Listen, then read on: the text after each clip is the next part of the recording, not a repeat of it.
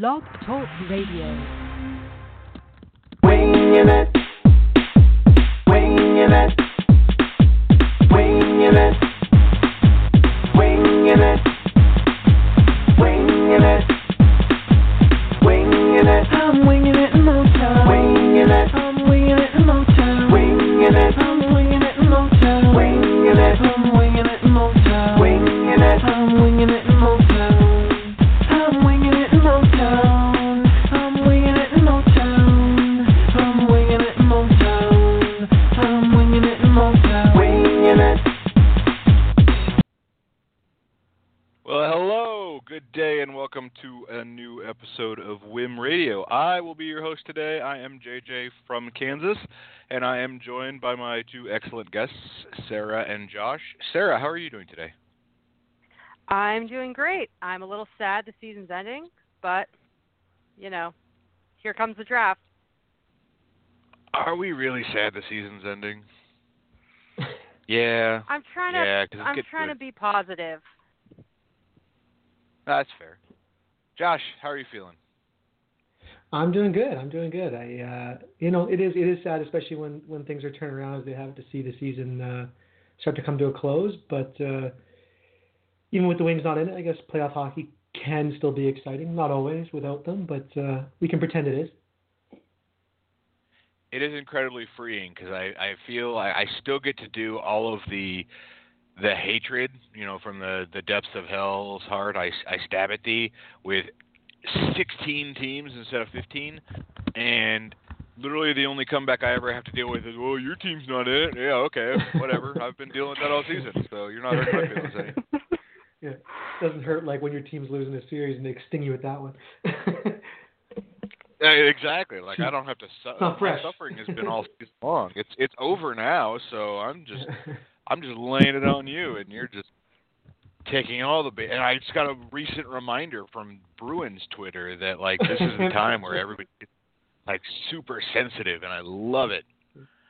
Yeah. Oh yeah, that was a good exchange. Like, right? like, a couple days later, I'm still getting crap. Like, oh, your team's not in the playoffs. I know, but we whipped your ass, dummy. Yeah. Weird. Would have never thought from a Boston fan, right? Who'd have thought? Right. Yeah. I don't get it. That poor city has gone, months now without a championship, so they're suffering. We should feel bad for them. Assholes. All right. So just jumping right into it, we've got to put to rest this debate that we've been having forever, and we will continue to have. But no, we're going to kill it now. And unfortunately, we were talking right before the episode started. We actually don't have anybody that's like super duper on a team tank, but we are going to we'll give it a fair shake. So, Josh, you want to kind of like go over your thoughts for anybody who's maybe living under a rock and doesn't understand the concepts of team tank versus team culture? Yeah, sure. So the basics is if you're team tank, you want no points in the standings here, regardless of what that means to the team. You want to get as little as possible, move your way up the reverse standings, and increase your odds 1% of the time at getting those lottery balls to fall your way and ending up with a Hughes to help turn your franchise around. The flip side being if you're a team culture, the thoughts being that all that losing does damage to the psyche of the room and the players you're returning next year, despite maybe and it's a maybe winning the lottery and drafting a talent like Hughes. The rest of your lineup just is broken and struggles to recover, and you kind of end up in an Oilers situation where you just, even having otherworldly talent, it's tough to overcome all that losing. And where do you exactly stand on that? Well, it's I don't want to be offensive. I am team culture. I can understand the desire for team tank, and I will say when games end in a loss, I'm not all that disappointed. In terms of I try to see it as a win-win where when they're winning, it means it's good things for the kids and as they develop. And if they lose tight contests that they're competing in, maybe it helps increase those odds or hold the spot a bit. But I'm definitely more the side of team culture. The lottery ball odds change only slightly with each spot you drop. The thing you're more attached to, I think, on Team Tank, if you're looking at reality, is the better chance of staying higher up versus falling down to 6, 7, 8, whatever spot. That's more what you're thinking. If you're thinking just because you're in the bottom 3, that means you got a strong chance at one of those top 2, Keiko or Hughes. There, it's I figure out what the exact percentages are, but it's like even if you're bottom 2, it's what 33% or something at most. So. Yeah, exactly. What about you, Sarah? Where do you lay on the spectrum? I'm definitely also team culture. I like to think that there's no one out there who thinks that hockey teams would ever lose on purpose. And that everyone is just frustrated that they felt like they had it all figured out about where we were standing. And then all of a sudden, the dead weight kind of dropped off. We got a bunch of kids in, and now we can't stop winning. But I love it. I can't help it. I think it's really, really important that this team feels like they can compete. And I know I just sounded like Blashill there, and I'm sorry, but I just think that's the most important thing right now. Bertuzzi, AA, Mantha, they're all 24. Larkin's 22. We still have a pretty big window, and lots coming. But if these guys all went out there with this, all the old guys hurt and just got crushed over and over and over again to end the season, that would make for a pretty depressing summer. So I, obviously want to get someone great in the draft, and we've been drafting pretty well the past few years, according to me. But I just love the winning streak. I'm sorry, I can't help it. Yeah, and I think not to straw man anything up, because I don't think that I obviously there are people out there who are really, really, really angry about the Red Wings winning games and super duper I would kneecap Dylan Larkin right now if he could be healthy, just to keep him from winning games. Everybody falls along a level, and I do admit I would rather see them lose productively. The good moral victories, but the goalie got interfered with and the refs didn't see it and we got screwed and that's how we lost this game.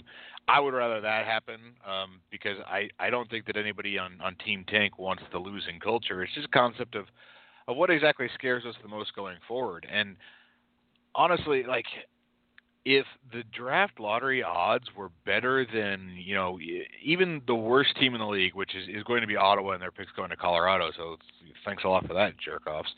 18.5% at winning the number 1 pick, and being 1 or 2 is combines for 34%. So losing all these games for a 1 in 3 coin flip at either Hughes or Kakko, yeah, I get it. It makes sense, but I'm just not comfortable with that, because the most crushing thing would be watching the team get smoked all the way through the beginning of April. And then we also end up with a 3rd overall pick or the 4th overall pick because the bingo balls fell the wrong way. And that's not even the wrong way. A 34% chance of getting 1st or 2nd means that you are more likely to not be picking 1st or 2nd than you are. So I think that most of the fan base will fall into what we want to see is go ahead and win these last 2 games and then win the lottery anyway. Because that's not insane. Right now, the Red Wings are sitting at a 8.5% chance of the 1st overall pick. They are currently most likely, according to Tankathon, to pick in the number 6 spot with about a 34% chance. 6 spots where we got Zadina, and I'm not into the draft profiles after Kako and Hughes, I don't care. There's a lot of people out there, but I'm just like, I do kind of like and I don't want to get your take on this. What do you think about the concept of a lot of people would rather pick second just so that like the possibility that you screw up and end up with the wrong one of those two top guys is on the other team?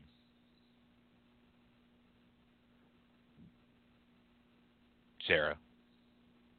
Oh, sorry. I had never kind of thought about that before. I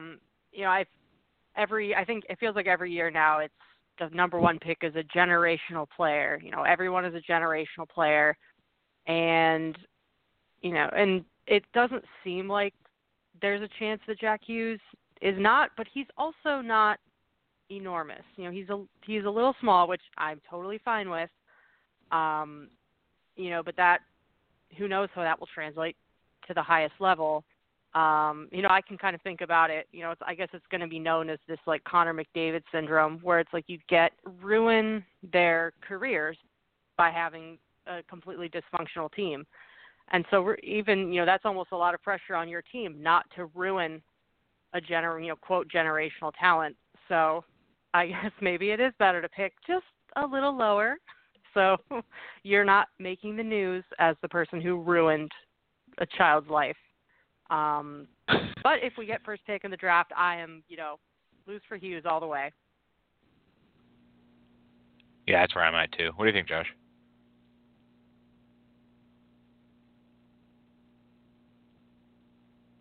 Josh. Sorry, there we go. Mic cut out there. All right, yeah, it's one of those things where you do all that losing, and you think, okay, we're gonna get this, like Sarah said, a generational talent, which the definition of generational isn't every year.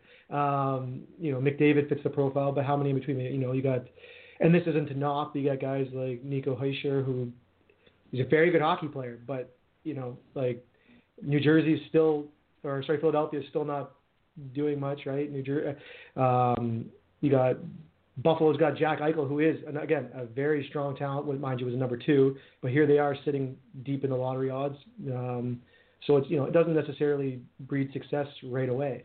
I do like the idea that you win all these games late, like the Wings, dropping your odds, and then all of a sudden by working your way into that 5th, 6th spot, whatever it is, and then are awarded for it because the lottery balls fall your way. That kind of just seems like justice to me. I like that when they see. I think I like it more because the Wings are number 1 in it. But the gold standard that some people have thrown around about you earn points after you're eliminated from the playoffs, and if you were following that system, Detroit's currently leading the way. So maybe that's why I kind of have an affinity for that one. But I think going into it, that's what you hope is that the by breeding good culture and winning these games and producing it, actually, you get some lucky bounces when you get to that point. Yeah, I do like the gold plan. Hey, it got brought back up because apparently Shane Doan talked about it, and like it went around for a while, like, oh, it's Shane Doan's idea, and it's not Shane Doan's idea. It's been around for a long time, and yeah, the Red Wings would be leading under that standard. And so that is the standard I want them to be using this year. My previous concerns with that plan is like it doesn't actually change tanking; it just kind of changes when teams tank, and I worry about it messing up like what happens at the trade deadline. Like I guess teams that are already out of the playoffs by the trade deadline might actually become buyers under this plan, trying to gain more points. But does that make too many buyers and not enough sellers? Because who sells under the gold plan? Like, obviously the playoff teams looking to run for the cup aren't selling, and now the teams that are looking to tank in time to start winning games late in the season aren't selling. So, you get the bubble teams just here's a guy we don't think that we need, but I don't know. But then again, I don't really care because the trade deadline is about to go boring anyway, since Columbus went all in, and now they're not gonna, if they even make the first round, they're not gonna make any noise. and that's apparently going to scare every GM forever. So, but yeah, the McDavid Eichel draft was like, that's what I keep thinking of with the, we want to pick second, and that way, you know, whoever the first team takes, you know, we'll get at least it won't be us having screwed up that pick. It's like, yeah, but you know, that's how Buffalo ended up with Eichel, and that guy. Sorry, I really don't like Jack Eichel. But yeah, I don't think either. I'm not sure that Hughes is even going to be on Eichel's level or Kakko. So yeah, that's another consideration in my concept more towards team culture. It's like I really like that first line that we've got going right now. I think they've got something special. Obviously, a Jack Hughes would make this team better, or a Kaapo Kakko would make this team better than the other kids in the draft. But there's not a McDavid. There's not a Matthews. Like these aren't the generational guys. So it's like if we're not picking first, then okay. I'm not happy about that, but I'm not wailing and gnashing my teeth about it either. So, but moving on from there, it's like, where exactly are we on the rebuild? Like, how soon should we? And the Red Wings have already said so, but how soon should we be expecting to be back in the playoffs? And then how soon should we be expecting to actually be making noise in the playoffs, Josh?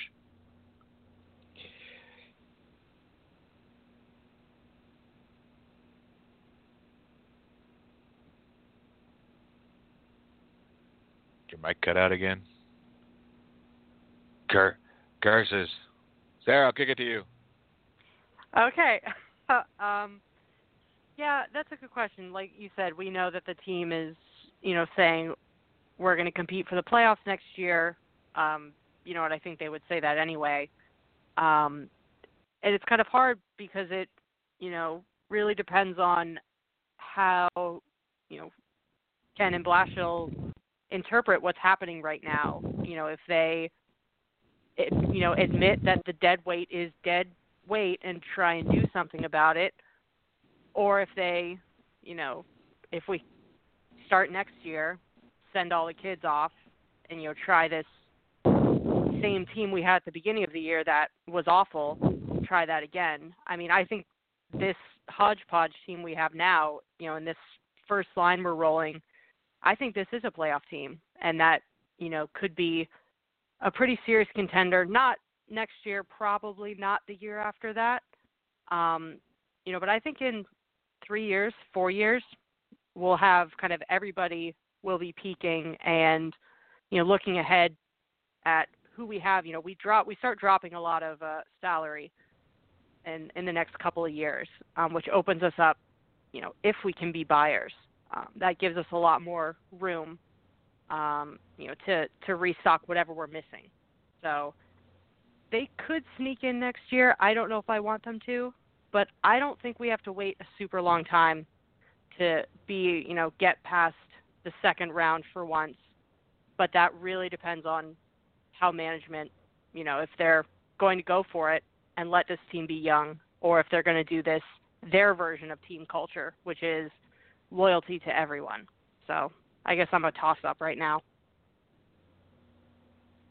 So I guess it'll say, like, sometime before Dylan Larkin transitions from, like, Winter Soldier Captain America to Captain America from, like, Avengers, right?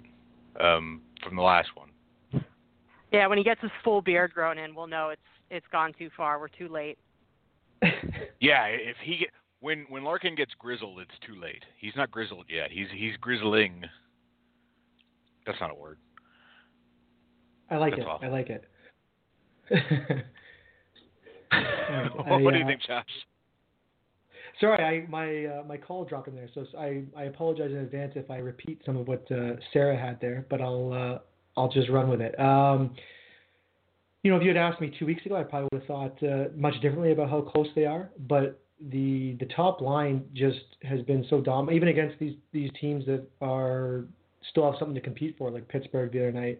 The Burt, Larkin, Mantha line has just looked like a machine, where if you can even have a half decent second line and some secondary scoring, your output should be jumping up. Like, I'm looking into next year, and you're thinking, that second line, if Athanasiou can keep these things out, I mean, he's a 30 goal scorer, just keep that kind of production going, and you figure Zadina is going to draw into the lineup in maybe that spot. Now, it might take him some time to get going, but if he meets his draft stock here and is able to do what we think he can do, you pair those two with someone like Hirose, who's looked good. I mean, it's only been 10 games, but that's, the way it looks right now, he looks like a good fit on a second line. I mean, depending who they draft, that's someone else who slides maybe into the top 6. One of the things that where if they don't end up with one of those top 2 picks, that could be a blessing is, I've only seen the one defensive prospect listed among the top 5 or 6 or whatever. I might get the pronunciation on this wrong, but Byram. I haven't seen other names out there. So if they get a guy like that can suddenly be kind of an anchor on the back end, not saying he jumps in next year, but that's definitely a spot they have a hole right now. I think that's what's going to maybe hold them back from jumping into contention right away is, not quite having that anchor on the blue line as good as someone like Hronek's looked. I still think they're obviously missing that piece and some depth there.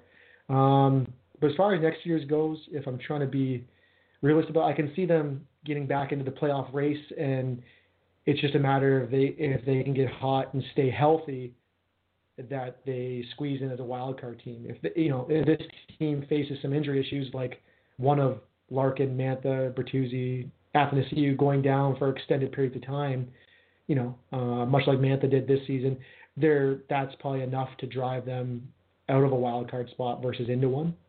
But I think that after next year, the sky's the limit. That's where they kind of jettison some of these contracts, and maybe you can move in some sort of utility player as a free agent that fits on your third line, second pairing, that type of thing, to supplement the rest of your drafting. And I think that's where you'll really see them take off is 2020, 2021. Yeah, I think I'm on the same page. Like next year, this team should be able to, by the time we reach Christmas, they should be at worst a bubble team, and if not, they should be real quick to pull a shoot there. Because I don't mind making the playoffs next year, but it does need to be a productive run, not a limping run. It's funny. We're winning games right now and look really, really great as essentially a one-line team plus Athanasiou doing his thing on line 2, so like we're a 1.5 line team. The fancy stats are kind of showing they are generally getting outplayed. Maybe they're getting a little lucky. Maybe this isn't sustainable. Obviously, 5-game winning streaks is not entirely sustainable since I don't think a team has ever gone 82-0. But we're also winning games right now with Matt Puempel and Ryan Kuffner and Luke Witkowski and Dylan McElrath. That's filling up, and Martin Furka, and that's filling up the bottom ranks of our team. Now, argument to be made, obviously, that we'll have Justin Advocator back next year, and how much better than Matt Puempel is Justin Advocator, really. I would personally argue that yes, Justin Advocator is still technically better. It's just the contract isn't very good, but I don't care enough about fighting over that. Yeah, I think that there's a lot that could go really, really right. There's a lot that could go really, really wrong, but somewhere in the middle, I think this is going to be a team that is going to be better in the standings, and I think we're finally in a place where, because we'd seen before the rebuild really started, a lot of other teams making these kind of trades. We're like, why don't the Red Wings make that kind of trade? And then you look at our prospect pool, like, oh yeah, we didn't have the assets to make that trade because nobody wanted to take Joachim Andersen away from us. But now we have the flexibility that based on how these guys are doing, that maybe we can start taking a chance of the old Scotty Bowman, I'd rather trade a guy 1 year too early than 1 year too late. If it fits and we get the right piece at the right time, then yeah, the rebuild could go quickly. But there's a lot of danger and a lot of uncertainty there, and I know that maybe not a whole lot of faith in Ken Holland's ability to make those right pieces, but maybe by then Ken Holland won't be the guy making those decisions. So I don't know. I'm hopeful. Yeah, I think So. like you're saying that there's definitely like a lot of different ways you can go.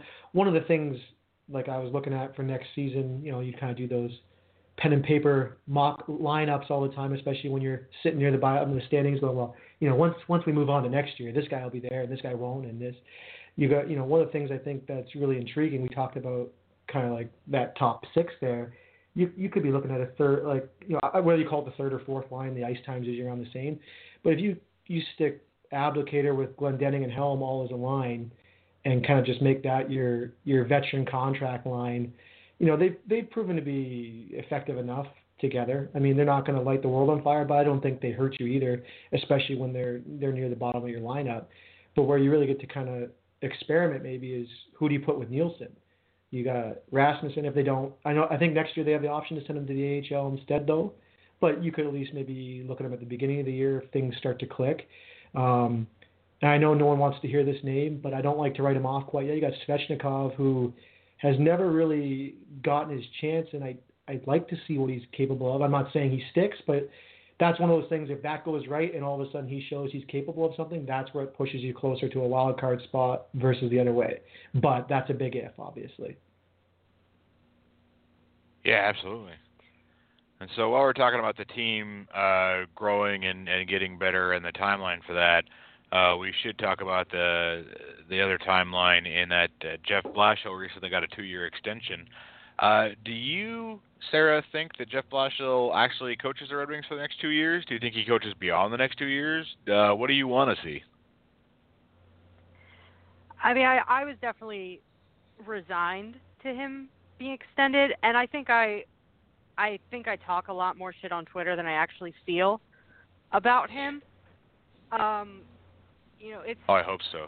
I really want to like him for some reason. I don't know, but he'll make decisions that just absolutely baffle me. Like, I like him right now, but that's because he doesn't have a choice but to do things I like, because he only has young players to work with, so he has to play them. Which means that he can't stick Abdelkader on the first line. And that's, he'll do something like that, and then I instantly hate him, wish he was gone, want, Dan Bylsma to take over, and Jeff Blashill to just disappear and never show his face again. So, I think he actually does coach the next 2 years. I know a lot of us, and maybe me too, have dreams, of Stevie Y riding in, on his golden Zamboni and kicking out Ken Holland and kicking out Jeff Blashill and everybody and rebuilding, but I have this question of, say he does come back, what if he keeps Ken Holland and Jeff Blashill? I think, there's that tear everyone apart, being like, wait, is Stevie wrong? That's impossible. He can't possibly be wrong. So we must be wrong. And it's just going to be this complete, hilarious / horrifying meltdown of the fan base, faced with that like paradox of not wanting to be wrong, but we know that Steve Yzerman could not possibly be wrong if he comes back. But I feel like Jeff's here for a while, and that if we didn't get rid of him already, can he make it worse? Yes. Will he have consequences? No. So I'm resigned to at least 2 more years, but I wouldn't be surprised if it was only 2 years. So I think that's what I'm going to bet on. I'm going to say 2 years, and it's not going to be a mid-season firing. That he will end a season and then hopefully be gone for someone else. All right. How about you, Josh? I think Sarah is right on the money there. I can definitely see him serving the 2 years just because, regardless of what he can certainly influence the lineup one way or the other. That drives us insane by moving people into spots that seem detrimental to the winning cause. But the lineup is demonstrating that, this is a team that's starting to turn the other way. And whether he's partly responsible or not, it's going to bring the appearance that he is. So, like as we kind of talked about, we see this team getting into, whether or not, maybe not into a wild card, but at least within sniffing range of a wild card spot. And he's going to reap the rewards. Well, look, he's turning this around. Look how well everyone's doing, like Larkin, Mantha, Bertuzzi, and everyone. So he obviously knows what he's doing. Then this must be going the right way. And then that'll carry him into that second year. And then, like Sarah's saying, if things don't continue to improve for there and he can't get them over the hump, then I see them, letting him go at the end of the season. And as Sarah said, they'd probably give him right through to see what he could do with it.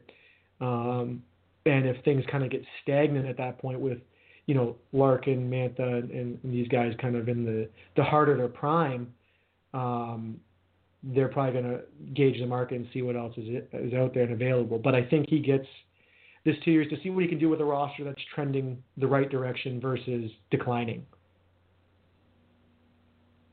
Yeah. I'm curious, like, which teams going through the rebuild phase have decided to just not re-up a coach and replace him in the summer. Like, did Buffalo do that? I think they did. Because I'm having trouble, like, wrapping... Go ahead. No, sorry. You're right. I can't think of an example. Yeah, because I'm having trouble thinking, like, in the narrative of how the timeline goes in my head in the future.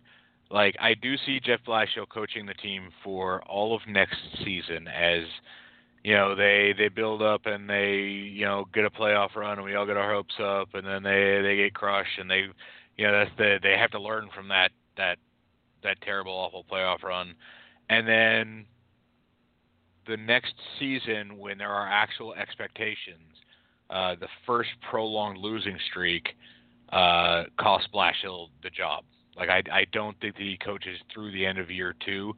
I think that, like, basically that is the kick in the pants to the young developing core. Like, hey, you don't have your coach to use it as an excuse because we fire that guy. That's your wake-up call. And I don't know if it happens in November or if it happens in February, but that's going to be my prediction right now is that he will come several months short of filling out those 2 years. And no matter what, I think that he's not the coach of the Red Wings in 3 years, and I think that's necessary. And that's the endless debate. And I want to know what you think, Josh, in terms of is Blashill doing a good job of developing Bertuzzi and Larkin and Mantha and Athanasiou and Hronek and Rasmussen and Chalowski?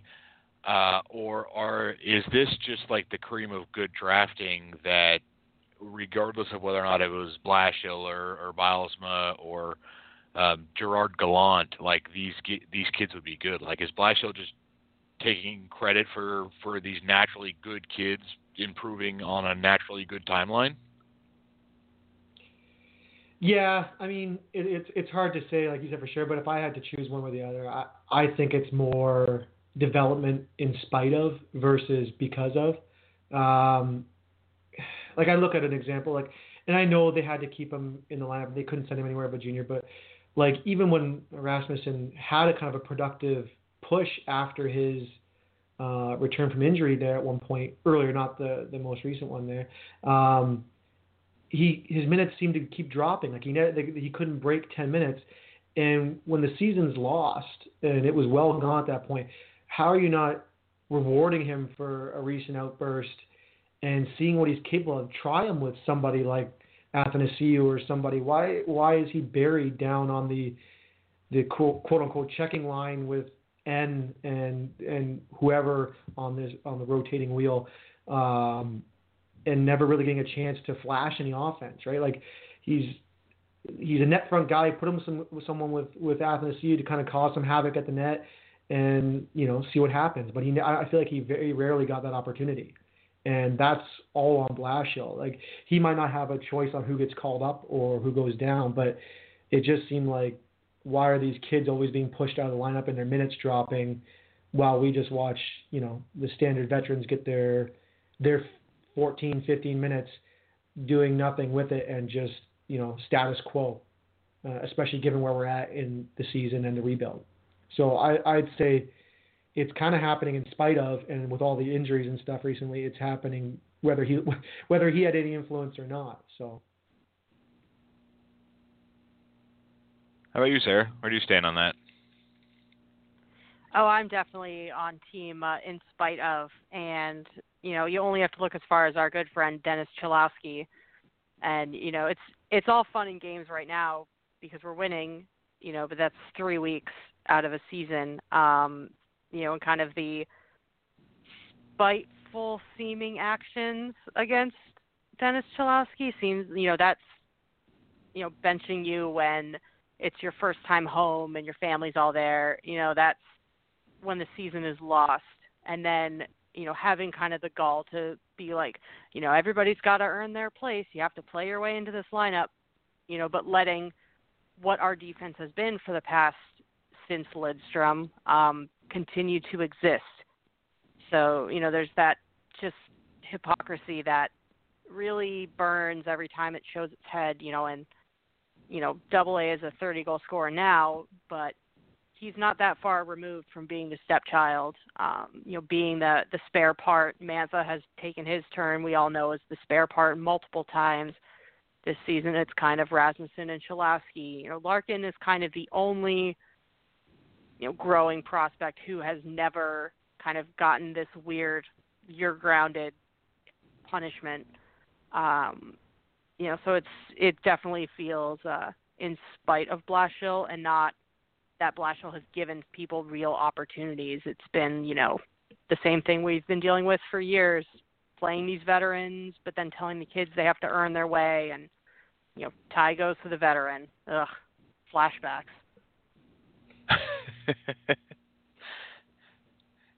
I wonder, has Blashill ever actually said the tie goes to the veteran, or do we just assume that since he sounds so much like Mike Babcock anyway, that's what's carried over? I mean, we've obviously seen it, so we don't necessarily have to have heard it from him because actions speak louder than words. But I'm not sure that Blashill's ever actually said that. Oh, I don't think so. Although If he actually said it, it would have the world would have imploded, even though he has the same. But you can hear him saying it because he has the same voice as Mike Babcock. So it does feel like he said it, but he definitely thinks it. Plus, the way Jeff Blashill dresses, we know he doesn't have good taste in ties anyway. Yay! I actually think that I'm actually much less on the team in spite of, although like Tyler Bertuzzi is such an interesting concept because he is very much everybody has been treated like you've got to earn it, you've got to start from scratch and show that you're not going to be a defensively awful before I'm going to give you any of these chances. And Bertuzzi really he took that and ran with it. But I think Bertuzzi might actually be the biggest case of in spite of anyway, because I just the more I see of Tyler Bertuzzi, the more I'm convinced that kid's just got the engine. He's just got it. And it cracks me up. I love that kid. He's such a hockey player. But it's tough to say, but because Athanasiou's game has actually improved. I'm not sure his scoring has actually improved. I think that had he been given this time, he would have been a 30-goal scorer, earlier in his career. But it's I hate to I don't want to sound like the coach that I'm criticizing or the GM that I'm criticizing. There are words coming out of my mouth, but it's not all just about scoring goals. Winning hockey games is about scoring more goals than they do. And if you're giving up 2 for every one that you get, then that's no good. But it is really tough to tell. I think that if we saw more of the kids that got away, went off and did something really good, if Riley Sheahan weren't oh yeah, that guy still exists, then it'd be so much easier for me personally to close the book on Blashill as he's not really developing kids. He's just kind of running this program that is just not very good. Because I think that Athanasiou and Mantha have made strides that I cannot confidently say they would have made just under any coaching. But I don't know. Like I'm not so happy with Jeff Blashill that I think that he's crucial to that development process. Oh well.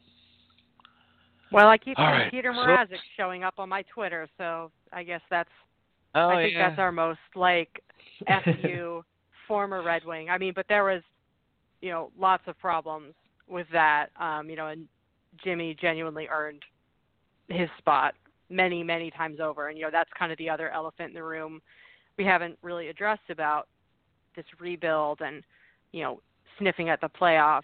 If Jimmy goes down, we're kind of screwed if Bernier can't carry it because we just don't have anyone. I mean, maybe some of the guys we have on the Griffins will turn it around, but we're just kind of floating there. So that's something else we'll have to keep an eye on that could definitely derail our playoff dreams. Oh, yeah. Goaltending is such a touchy subject because when Andrei Vasilevsky wins the Vezina Trophy after having been picked with the Red Wings first-round pick that got moved out to get Kyle Quincy, that's just going to burn me so bad. And it's going to happen. I hadn't thought about it for a few days, and now I'm pre-mad about it already. And I know that's not like it's not gonna sate my anger. Like when it actually happens, I'm not going to be any less mad because I'm mad right this second about it. So thanks for that, JJ's brain. All right, well, let's talk about the rest of the league. The playoffs are just around the corner, and we do not have to worry about having our own feelings hurt. So we can attach our feelings to all these other jerk losers and try to pick out. Now, obviously, the final seedings are not decided, and we could end up really embarrassed, like picking for teams that are not even going to make the playoffs. But let's go over real quick. Josh, who do you have coming out of the East, and why isn't it not Tampa? Yeah, right. That seems like the way too easy pick, right? I can see Boston giving it around. Just they're so hot in the last 25, 30 games, and I know they ride that one line pretty heavy, and in the playoffs that's often bad news when you're counting on one line. Their team is able to focus on them and if not shut them down, at least slow them down enough. And if they go up against Tampa's depth at some point, you think Tampa would handle them. But if there's a team in the East that gives them a run, I think it's Boston. There's just these other lineups I think have too many holes. I mean, looking down at the wild cards, in the first round I can't see Carolina, Columbus, Montreal, whoever it is, really giving Tampa any of a run. I mean, we've seen Mrazek give it his best go a number of years ago, and that was before Tampa hit their run now. The Islanders, I think it's been a nice season for them, but I don't see them. I think Pittsburgh probably takes them, to be honest. Washington, having won last year, they got a good team, but again, I think Boston's your best bet to knock off Tampa in the East. All right. Sarah, you got any, you agree? I mean, I'm always team chaos. Want to see Tampa Bay have that kind of pull the old Red Wings and be the best team in the world and then kind of get the immediate heave-ho by some nobody bum team, probably Columbus or something, whoever they're, some loser team to be matched up against. But it's like, if they win, then maybe Steve Yzerman says, job well done. See ya. I just hate Tampa, and I can't want good things for them. I can't. So, I have no problem rooting for the Capitals. I don't want them to repeat. But I live here, so it's nice to see the hometown fans happy when currently they're crying over Bryce Harper. It's nice to give them a little something to to cheer up about. But I kind of, I want to believe that Carolina can be the Cinderella team because they deserve a Stanley Cup that people will remember they won. Because it feels like they've never won it because nobody remembers that. But now they have the bunch of jerks marketing campaign to ride. And if they could just ride that all the way through the finals. But then my third scenario is that I really need the Islanders and the Leafs to meet and play each other, and Tavares to overtime, game-winning goal, Game 7 kind of thing. I would just like to watch that unfold, and just all the hurt feelings. I just want to see that because I'm a bad person. So I don't know who I have, but there's I have a lot of reasons why I want certain things to happen. Now you stole basically everything I was going to say too. That's crazy. Because we're both very spiteful people. Yeah, exactly. Tampa has been so dominant and so ignored. It feels at this point they're trying to just fly under the radar and be oh, pay no attention to that juggernaut wearing the goofy glasses and the mustache. I think that Columbus is actually a really great first round matchup for them because I think Columbus rolls over so easy that they get out of the first round this playoff shit is easy, and then they'll meet an actual playoff team in the second round, and I think that's the best chance of them losing. Although I do want the Islanders and Toronto to meet. I don't want Tavares to finish the Islanders though. I want it to go the other way. I want a Tavares turnover in overtime in Game 7, right on the stick of Anders Lee, and not exactly the Iron finish, but the new captain of the Islanders steals it from Tavares and scores the series clinching goal, and all of Toronto goes home bitter and unhappy, and all Long Island fans are just insufferable forever. And then the Islanders can lose in the next round. I don't care. I don't think that there's a way to get the Islanders to meet Toronto before losing to Carolina in the next round, though. So, because I want Carolina to go all the way. I want Carolina to prove that they can win a cup that is not going to break the league for an entire season, because that's what happened last time they did it. I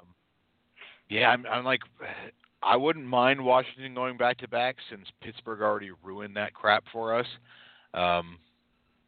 I would root for Washington over Pittsburgh or over Tampa or over Toronto or over Boston, but they're not. I guess they're probably my third pick. I guess Pittsburgh can get bent. I think that they're going to beat the Islanders. I think that in general, the best upset chances we've got in that first round is probably Pittsburgh over the Islanders. Actually, would be an upset based on the standings right now. So. There's that. I do think that Toronto's got a decent shot against Boston, but I don't know. Boston's a one-line team, but Toronto's a zero defensive unit team. So they can't stop that one line. I don't know. That's going to be a fun series to watch, and I'm just gonna hate on all of it. So, what about out west, Sarah? What do you have? What's your petty rooting interest there? That one's tougher because I haven't even really been paying attention. It's easy to hate Colorado. If you add in the probability of getting, Jack Hughes, I can't there's no point in hating Calgary because who even are they? I don't know. But I am over Vegas. I need them to just stop all the things that they're doing and lose immediately. Because there's Nyquist on the Sharks, and if the Sharks do well, that helps us with the draft. And, Nyquist, it's hard. Can't hate him. But I just don't care about the West, and I need to find reasons to hate them. So maybe, you guys can share what you're hating on in the West, and then I can bandwagon on your emotions. Yeah, let's do it. Josh, what do you got? Oh yeah, we can. So let me see. Hate on the West. Wait, actually, you know what? I'm just gonna go back to the East on one scenario. I was looking at the numbers, and it's still possible if Detroit goes ahead and beats Pittsburgh tomorrow night, leaving Pittsburgh one game remaining. There is the outside chance that Pittsburgh could be the team left out of the playoffs, that's the scenario I want to see in the East. Is somehow Pittsburgh blows it down the stretch run and ends up being the odd one out. Now, I think the odds are pretty slim on that, but it's still mathematically possible with 2 to go. No, I do love that. But, That's the only way I will root for Montreal to get into the playoffs. I agree with you. So moving on to the West here. Yeah, Colorado, I don't care that they're the second wild card. There's no way you'll ever get me to want them to do anything but get swept in the most embarrassing fashion. Let's see here. Dallas is one I have trouble hating on. I could get behind Dallas in the West. This might be old seasons past storylines, but I think they're a interesting, high event team that's exciting to watch. But I haven't seen them that much this year, so I can't say that for sure. But I feel like they're still that style. I think their goaltending is still not great, which leads them to have to outscore their opponents. Sarah's right. The Vegas narrative, I'm done with that. They look pretty locked in with the Sharks, I think, right? So, yeah, give me Nyquist and the Sharks. It helps us, but also, Vegas had their fun last year. Give me Nyquist on a playoff run. Calgary. What do you hate about Calgary? Their regular season. They've done too well already. That's their championship. They can go ahead and lose to, I don't know, maybe they lose to Dallas in the first round. Maybe that's how we get that moving. Let me see. Then you got the top of the Central, St. Louis. I like the rookie kid in net. That's a good story, but it's the Blues. Even though we're long since removed from any rivalry with the Blues, or Nashville for that matter, I can't not hate these teams. I don't know if any of the players still exist from when they were in the same division. I have to look at the rosters, but there's probably not much left. Well, they probably still exist. Like Thanos didn't just snap his finger. TJ Oshie's dead. Yeah. He never existed. Rene's probably is he the only carryover from then? Maybe. Let's see here. Winnipeg. I could get behind Winnipeg and Dallas in the West. Everyone else is either I'm done or don't want to see anything from them, or they're just kind of meh. And I don't see. But Winnipeg and Dallas, I could cheer for a final of Winnipeg Dallas, I think. But it looks like as it stands, they'd be a first round matchup rather than a Western Conference final. But I can always hope. As our good friend Jeff would say, hope is not a strategy. But then again, I don't know exactly why we should have a strategy for fixing the Western Conference playoffs. The hate on Calgary thing, that is super duper easy for me, and it all has to do with goal. Mike Smith is a jerk off. I hate that guy. Like the flopping he did. Oh man, I hate him so much. Plus, Calgary traded for Mike Smith when they could have traded for Jimmy Howard, and so I just can't root for good things. Like I like Monahan and Gaudreau and kind of what they got going on there, but no, like I won't do it. Screw you, Calgary. San Jose is the really easy because if they make the Stanley Cup final, then our 2020 pick from that club moves from a third rounder to a second rounder. So go Sharks, especially in the first round since you are playing Vegas, which I totally agree with both of you. I'm just kind of over them. Screw off. It's no longer a fun story. Dallas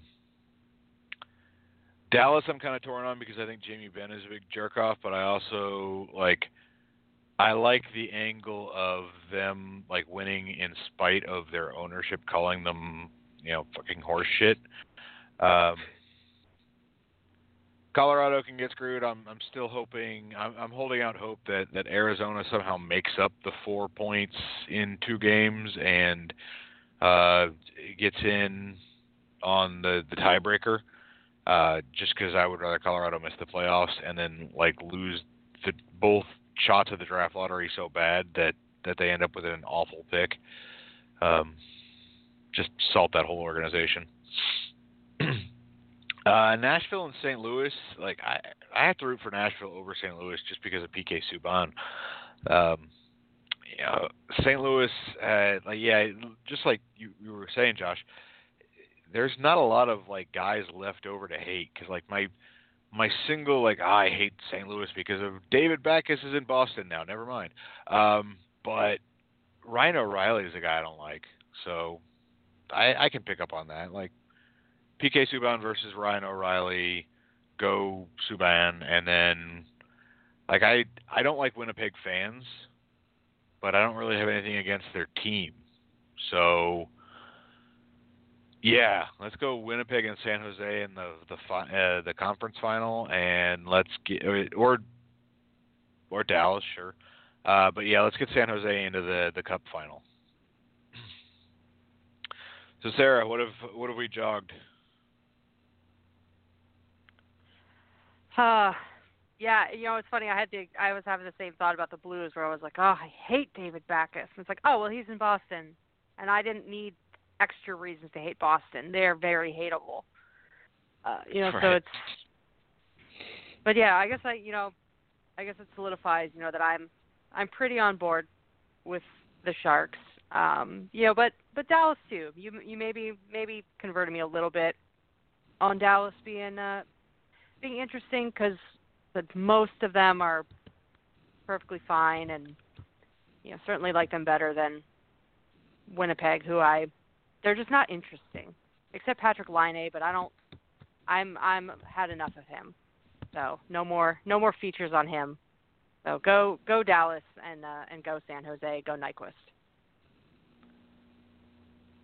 Yeah, that's good. Patrick Laine, he reminds me both in looks and in the way it all worked out, of the screaming goats thing. Because he looks like a screaming goat. And because, it was really entertaining for a little while, but now it's I saw that. I'm done with it. Go away. Okay, so we've just got to get onto the mailbag where I will pass this off to JJ, who usually does, oh, hey, I'm toasting. That's not funny. So we only had 4 questions, and I will kick that off with JHDSGJ, who has explained that username was just pounding on the keyboard in frustration one day, which makes me appreciate it all the more. This is a question for me, but I'll answer first, and then I'll pass it off to you guys to vote as well. Key play breakdown, historical. Somebody suggested that JJ use the off season to make some key play breakdowns from historical Red Wings moments. Sounds like a good idea to me. I'm hoping for more fun times than sad memories of being ousted, but I'm sure we would get both. What is the key play that you would most like to see broken down? And I've had several hours to think about this, and I think the key play, and I'm not even sure there's much to break down, but I just want to relive the Statue of Liberty goal over and over and over, because that is my warm, happy place. That is such a good one. Do you have a different one there, Josh? I went back a little further in this. Now again, there's a couple I can think of. Not that I haven't relived them enough times that I feel like I can know the key play breakdown before it happens, but I still want to see it. The first one I thought of is the Darren McCarty Stanley Cup winning goal against Philadelphia. Would be a good one to break down all the way through. Oh, that deke, yeah. Even before the deke, how do you get a breakaway in the first place? Yeah. Yeah, right. Exactly. All the way back to the start of the play, that would be a good one.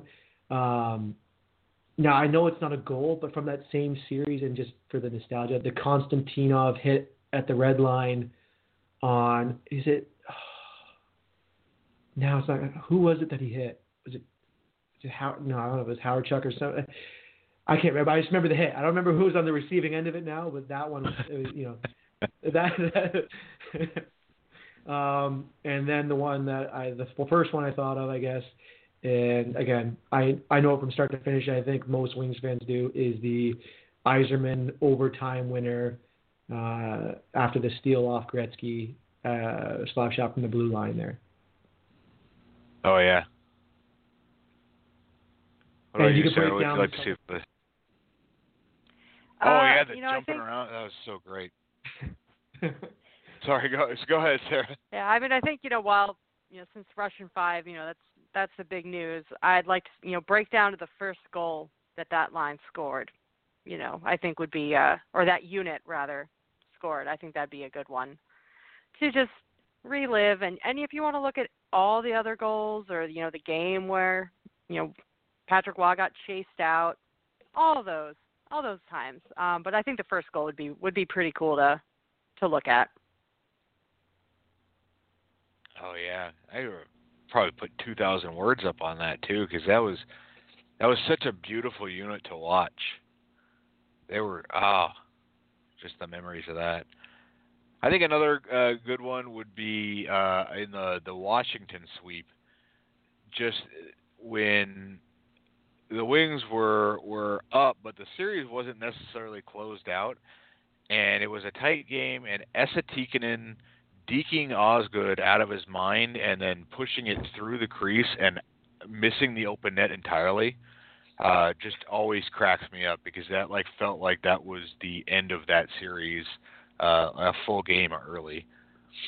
And I didn't hate Esa Tikkanen, but I just really love that he missed that shot. So moving on from nostalgia, ENSRW says, what is the worst assumption Kenny Holland could make regarding the way the Red Wings are finishing up the season? Does Ken Holland admit his mistake in signing Abdelkader to that long contract by A, buying him out, B, putting him on waivers and, assuming he clears, sending him to Grand Rapids, C, package him in a trade where we pay part of his salary and give up a solid prospect, or D, continue to ignore the problem? How do we deal with the Abdelkader issue? Or how is Ken Holland going to deal with it?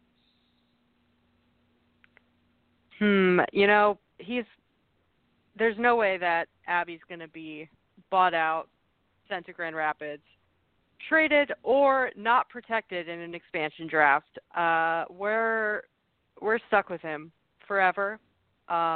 Ideally, or at least the best case scenario I can believe would be real, is that Abby is firmly on the fourth line all next season, barring unusual injury circumstances. But that, the Abby first line dream is officially over, and he just cruises on the fourth line. That's about as optimistic as I can get. I just can't believe that, hometown hero Justin Abdelkader will be anything but in our lives for a long time. Yeah. Josh? Yeah, it'd be nice to know that one of those other options is a possibility, but I think I think you're fantasizing. You're not going to buy him out. He's got a letter on his jersey, right? He's not going anywhere. Like I said, the best thing for him is to sit on the fourth line and draw the appropriate minutes that the fourth line should bring. And at some point down the road, maybe part of a trade when he's down to, it probably has to have 2 years left on his contract before he becomes movable at that point. And even then, he has to still be Abdelkader now versus Abdelkader in 3 years, which probably won't be the same. Not that that's adding a lot, but at least another 2 or 3 seasons, I don't see him going anywhere. Yeah, I'm also going to say that I'm not going to say that necessarily it's D. He's continuing to ignore the problem, because I don't think that it's possibly ignoring him. It's using the assets at your disposal to the best of your ability, and if you want to have any chance of a future kind of trade with Applicator, you can't just put him on waivers and send him to Grand Rapids. If you want to, because Justin Applicator still does sell tickets with part of the fan base, and doing that to Justin Applicator, I know that that is the PR among players. You want to attract free agents, and you kind of don't treat guys like that. And that's I don't think it's a terribly strong consideration, but it is a consideration. He is still a useful fourth line guy. He would just be a terribly overpaid fourth line guy, but it's not like he's the only one in the league. And I don't think that it's necessary yet to trade a prospect to get rid of him. I think that it will be in the future in terms of what's useful. But I also think it's going to cost them less later on. Plus, not next season, but after next season, his no-trade clause turns into that modified no-trade clause where he can be moved if the Red Wings miss the playoffs or he's not in the top 9 of time on ice among forwards. So keep him on the fourth line, you kill his no-trade clause, and then you can move him along when the timing is exactly right and the return is an actual either return or it's at least a lessening of the amount of pain that you have to inflict on yourself just to get rid of that contract and move on. So I don't think next season is the right time to do it. If something works out that you can do it, then yeah, go ahead. But I don't think they need a rush to do that just yet. So Johnny Souze asks about AA and Mantha with a year left on the contract, so they're eligible to re-sign on July 1st. We all did some basic research and think, yes, they are, but we're not entirely sure. So if we're wrong, please just jump in the comments and tell us. It's the internet. I'm sure you will. But the second part of that question is, based on their performance this year, do you see it happening that they sign extensions basically this summer? And if so, for what term and price? Sarah, what do you think? Are we re-upping them quickly, or are we going to let them get into the contract year and deal with it then? I think they're going to wait until the contract year. I could be completely wrong, of course, but I feel like they want to see, they being Ken Holland, would want to see one more season where they're producing at the level they did this season to show that, it's the real deal, whatever, that they're not going to become the spare parts again or whatever they think that they have been in the past. But just to show that consistency, and that unless, they're feeling, like they're not going to get a good deal and they need to rush it. But I think they'll just, let it go since it's only one more year. But I don't know. But like I said, I think they'll just wait.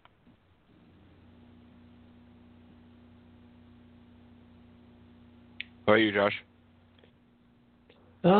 Yeah, I think Sarah's right. I think they'll let it trickle in into next year and make a signing during the season there, maybe around Christmas time or something, depending on how things go the first few months. But I don't see them doing it this summer just because, like Sarah said, they want to see if they can maintain it. I don't think trying to hardball them or quickly lock them into a deal this summer is going to save you much, because they've already proven that they can put up these numbers, like Mantha on a full season, the 30 goals there, and Athanasiou. So you're not going to get them to agree to a really cheap contract and then see them do it again and be like, oh, good, we got them locked in before they knew they were capable of doing it.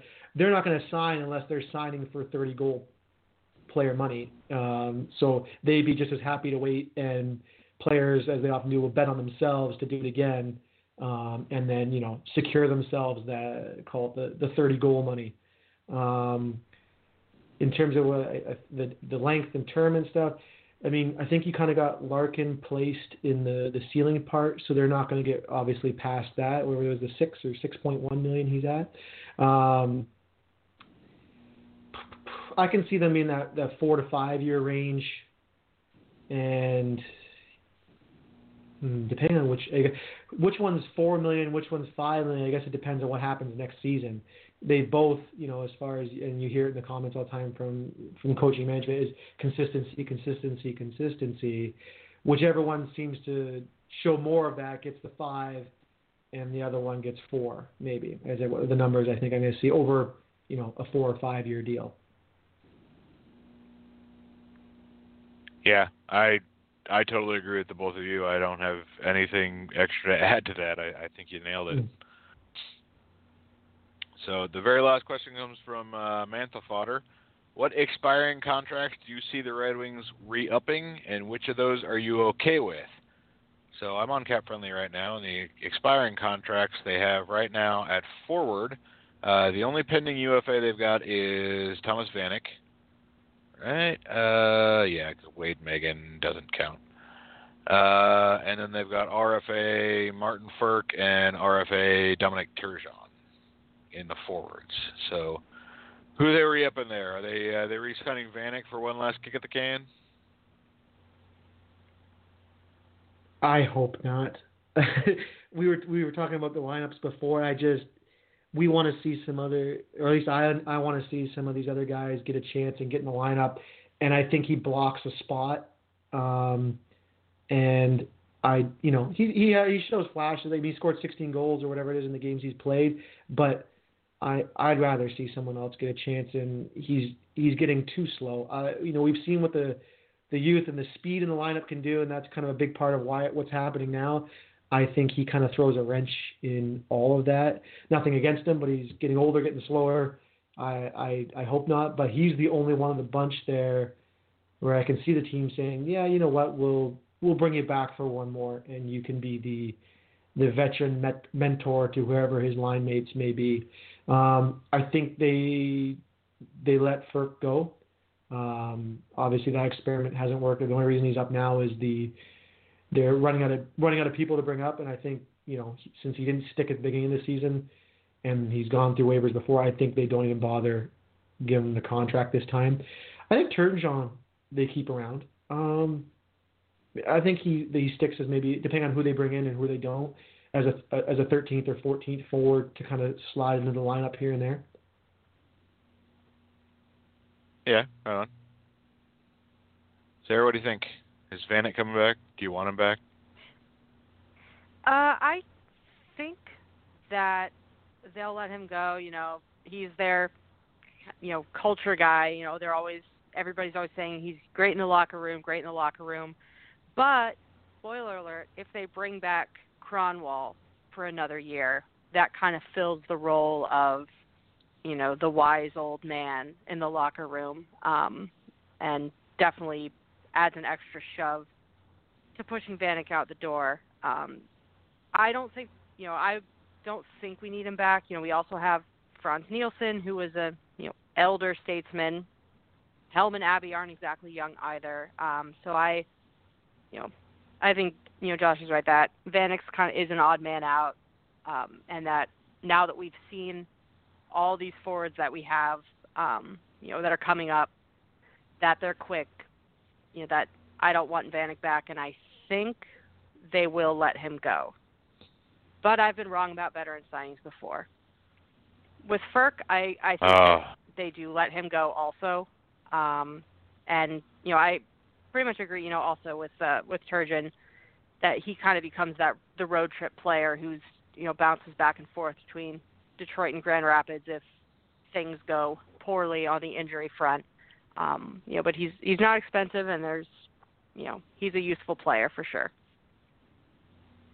Yeah, totally agree on Turgeon. I think that he gets qualified at the cheap, totally variable, and that's kind of like his role is he's going to be useful in Grand Rapids, and he may get a late season, like, congratulations for being a good soldier kind of call up, but, I'm totally okay with that. Yeah, I don't even think they're going to qualify Martin Ferk. And if they do give him a qualifying offer where they have to offer him at least 100% of his current salary, I think he'd be a fool not to sign it. So, yeah, because I think that there's a really good chance that Martin Ferk is in KHL or the Deutsche Elite League next season, where I think he'll play really well. I think he'll do Jan Mersak well. I just don't think he's cut out for the NHL. So sorry. And yeah, I totally agree on Vanek. I don't want him back. I agree. I think he was useful this year as a good in the room kind of veteran. They didn't have the veteran forward that was essentially like, hey, Anthony Mantha, go learn from this guy. But I don't think that that's necessary anymore. I don't think that they need Vanek around to have Zadina under his wing or to teach Mantha anything new. And I don't think that it's really worth that roster spot to do that anyway. I think that this is I basically think that it'll be Anthony Mantha's job to help Philip Zadina along. So that's what I want to see. I don't want to see Vanek re-signed. Over on the defense, let's just tackle the Kronwall thing first. Sarah, you already said that you think they're going to re-sign him. You okay with that? How do you feel? I think they are going to re-sign him. He said he's feeling good. I love Kronwall, 100% bias. You can't take Zetterberg from me and then immediately Kronwall. I'm not ready. My personal feelings are the most important thing about this team. So obviously they need to give Croner one more year. I mean, he looks like he's not in pain when he's skating around, which is more than can be said of him. 2-3 years ago. Last year he was looking fairly healthy. This year he's our Iron Man. I mean, he's played 70 some games, and no one's come even close to playing that many on the defense. He's the healthiest one. So he's kind of proven that he can hang around. So if he wants to stay, and if Larkin says I want Kronwall to stay, then I'm 100% on board. But like I said, I am also completely biased. Fair enough. Josh? Yeah, I mean, I think I'm in agreement with Sarah on that. Kronwall, there is one I would make a special exception for. Usually, you look at numbers, age, those things, and you kind of go, I just don't see space for him. But it's in his circumstances, he's fine. I think he serves a good mentorship role. I think he's been fine this year. I don't think he sticks out like a sore thumb. No, is he the Kronwall of old? Of course not. He's not gonna anchor your top pair anymore. But bring him in for a fair deal. It's 1 year. They're not going to need the space next year. It's the years after that when they start to bring they get these other guys on their raises that it becomes maybe more of a concern. But next year on a 1 year, I don't see the problem. The problem becomes you got to move somebody out, and we can get into that more. But with him back in the fold, someone's got to go to make room for some of these other guys. Yeah, it's not so much the Kronwall thing, but if Daly and Green are still going to be around, I don't know. But yeah, I agree. I don't think that bringing Kronwall back would be the worst thing in the world. I think that giving Kronwall a 3-year deal at $6 million per year would be the worst. Would be really awful. But yeah, 1 year, 3, 4. I mean, hell, he's making 4.75 right now. I think that would be an overpayment. But I don't really care that much about next year's cap hit either. So whatever. So the other UFAs we've got on defense are Luke Witkowski, Jake Chelios, and Dylan McElrath. Should we bring any of those three back?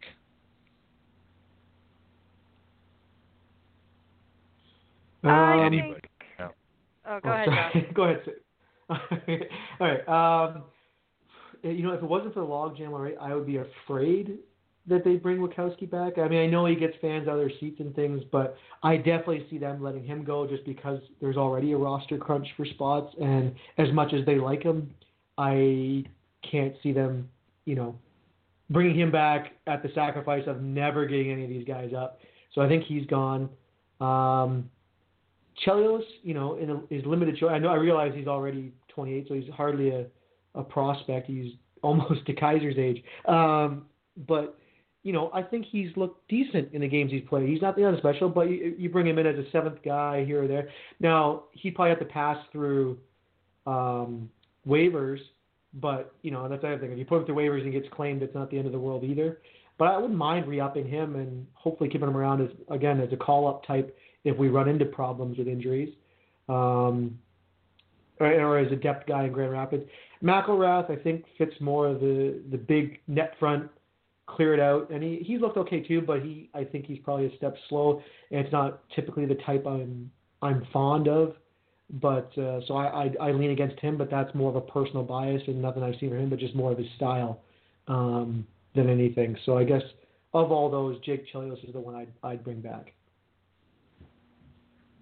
Yeah, Chelios and McElrath if they're needed in Grand Rapids, but I don't see any point in using them for the Red Wings unless we absolutely have to.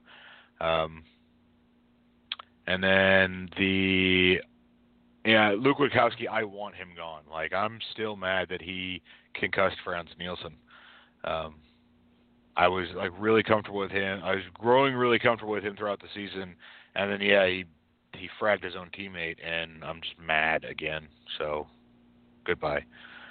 RFA, we've got Joe Hicketts and Libor Sulak, and I don't think there's a reason to say don't sign either of them. They're still going to come cheap, and I think there's still a lot of good chances with those guys. So, any disagreements there or additional thoughts? No, I think you're right. There's no harm in re-signing them. I have to say, quick bounce back to UFAs. Witkowski is the one signing that I'm afraid of. That's the one where I'm like, I can really see them signing him because, he's Mr. Utility. He can fill in for a forward, fill in for a defenseman, fill in for Jimmy Howard. That he's kind of that grit guy that, hometown, Luke Glendening, but much less useful, but also cheap. That's the one that they, say surprise, spring on the fan base over the summer, and everyone goes bonkers. So I'm completely all right with keeping Chelios, McElrath, Hicketts, Sulak, those as kind of perennial Griffins guys, at least, for next year, and still holding out hope for Joe Hicketts, of course. Hicketts and Cromwell together. That's, father and son. But I'm real worried that Witkowski is going to come back. Yeah, I think so too. He's a Derek Meach with a beard and personality. So. And I realized I did when I was mentioning him. I called him Sulak. It is Shulak. So Sarah got it right. I got it wrong. Sorry for anybody who heard me say it wrong the first time. I apologize. So, all right. So that gets us through the reader questions.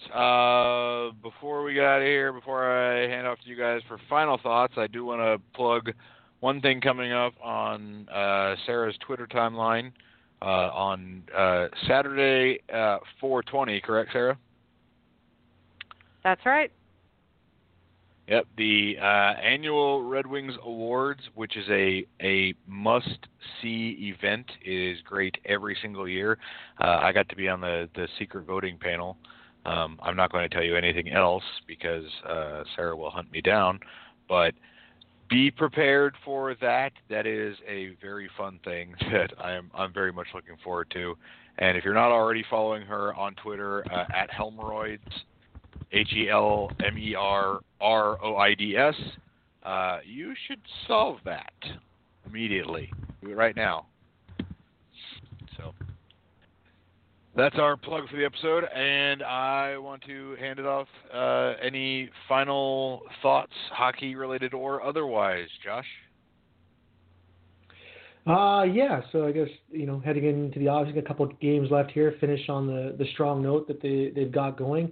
And I think, this is the big offseason where things start to take their turn on the upswing. We're at the bottom of the valley here, and we're going to finally start to see things go the right way and start progressing back up to contention beginning with next year. So it's kind of an exciting offseason. It's not all doom and gloom of how much more do we have to suffer through? Going out on a winning note like this gives you a nice taste in your mouth going through the off season and waiting for October. On the personal side, the big off season thing I'm excited for is I am getting married this summer, so that's another reason to enjoy this off season coming up. So that's a big exciting time for me. Oh hell yeah! Congratulations, man. Thanks. Sarah, can you top getting married? I cannot talk getting married. Thank God.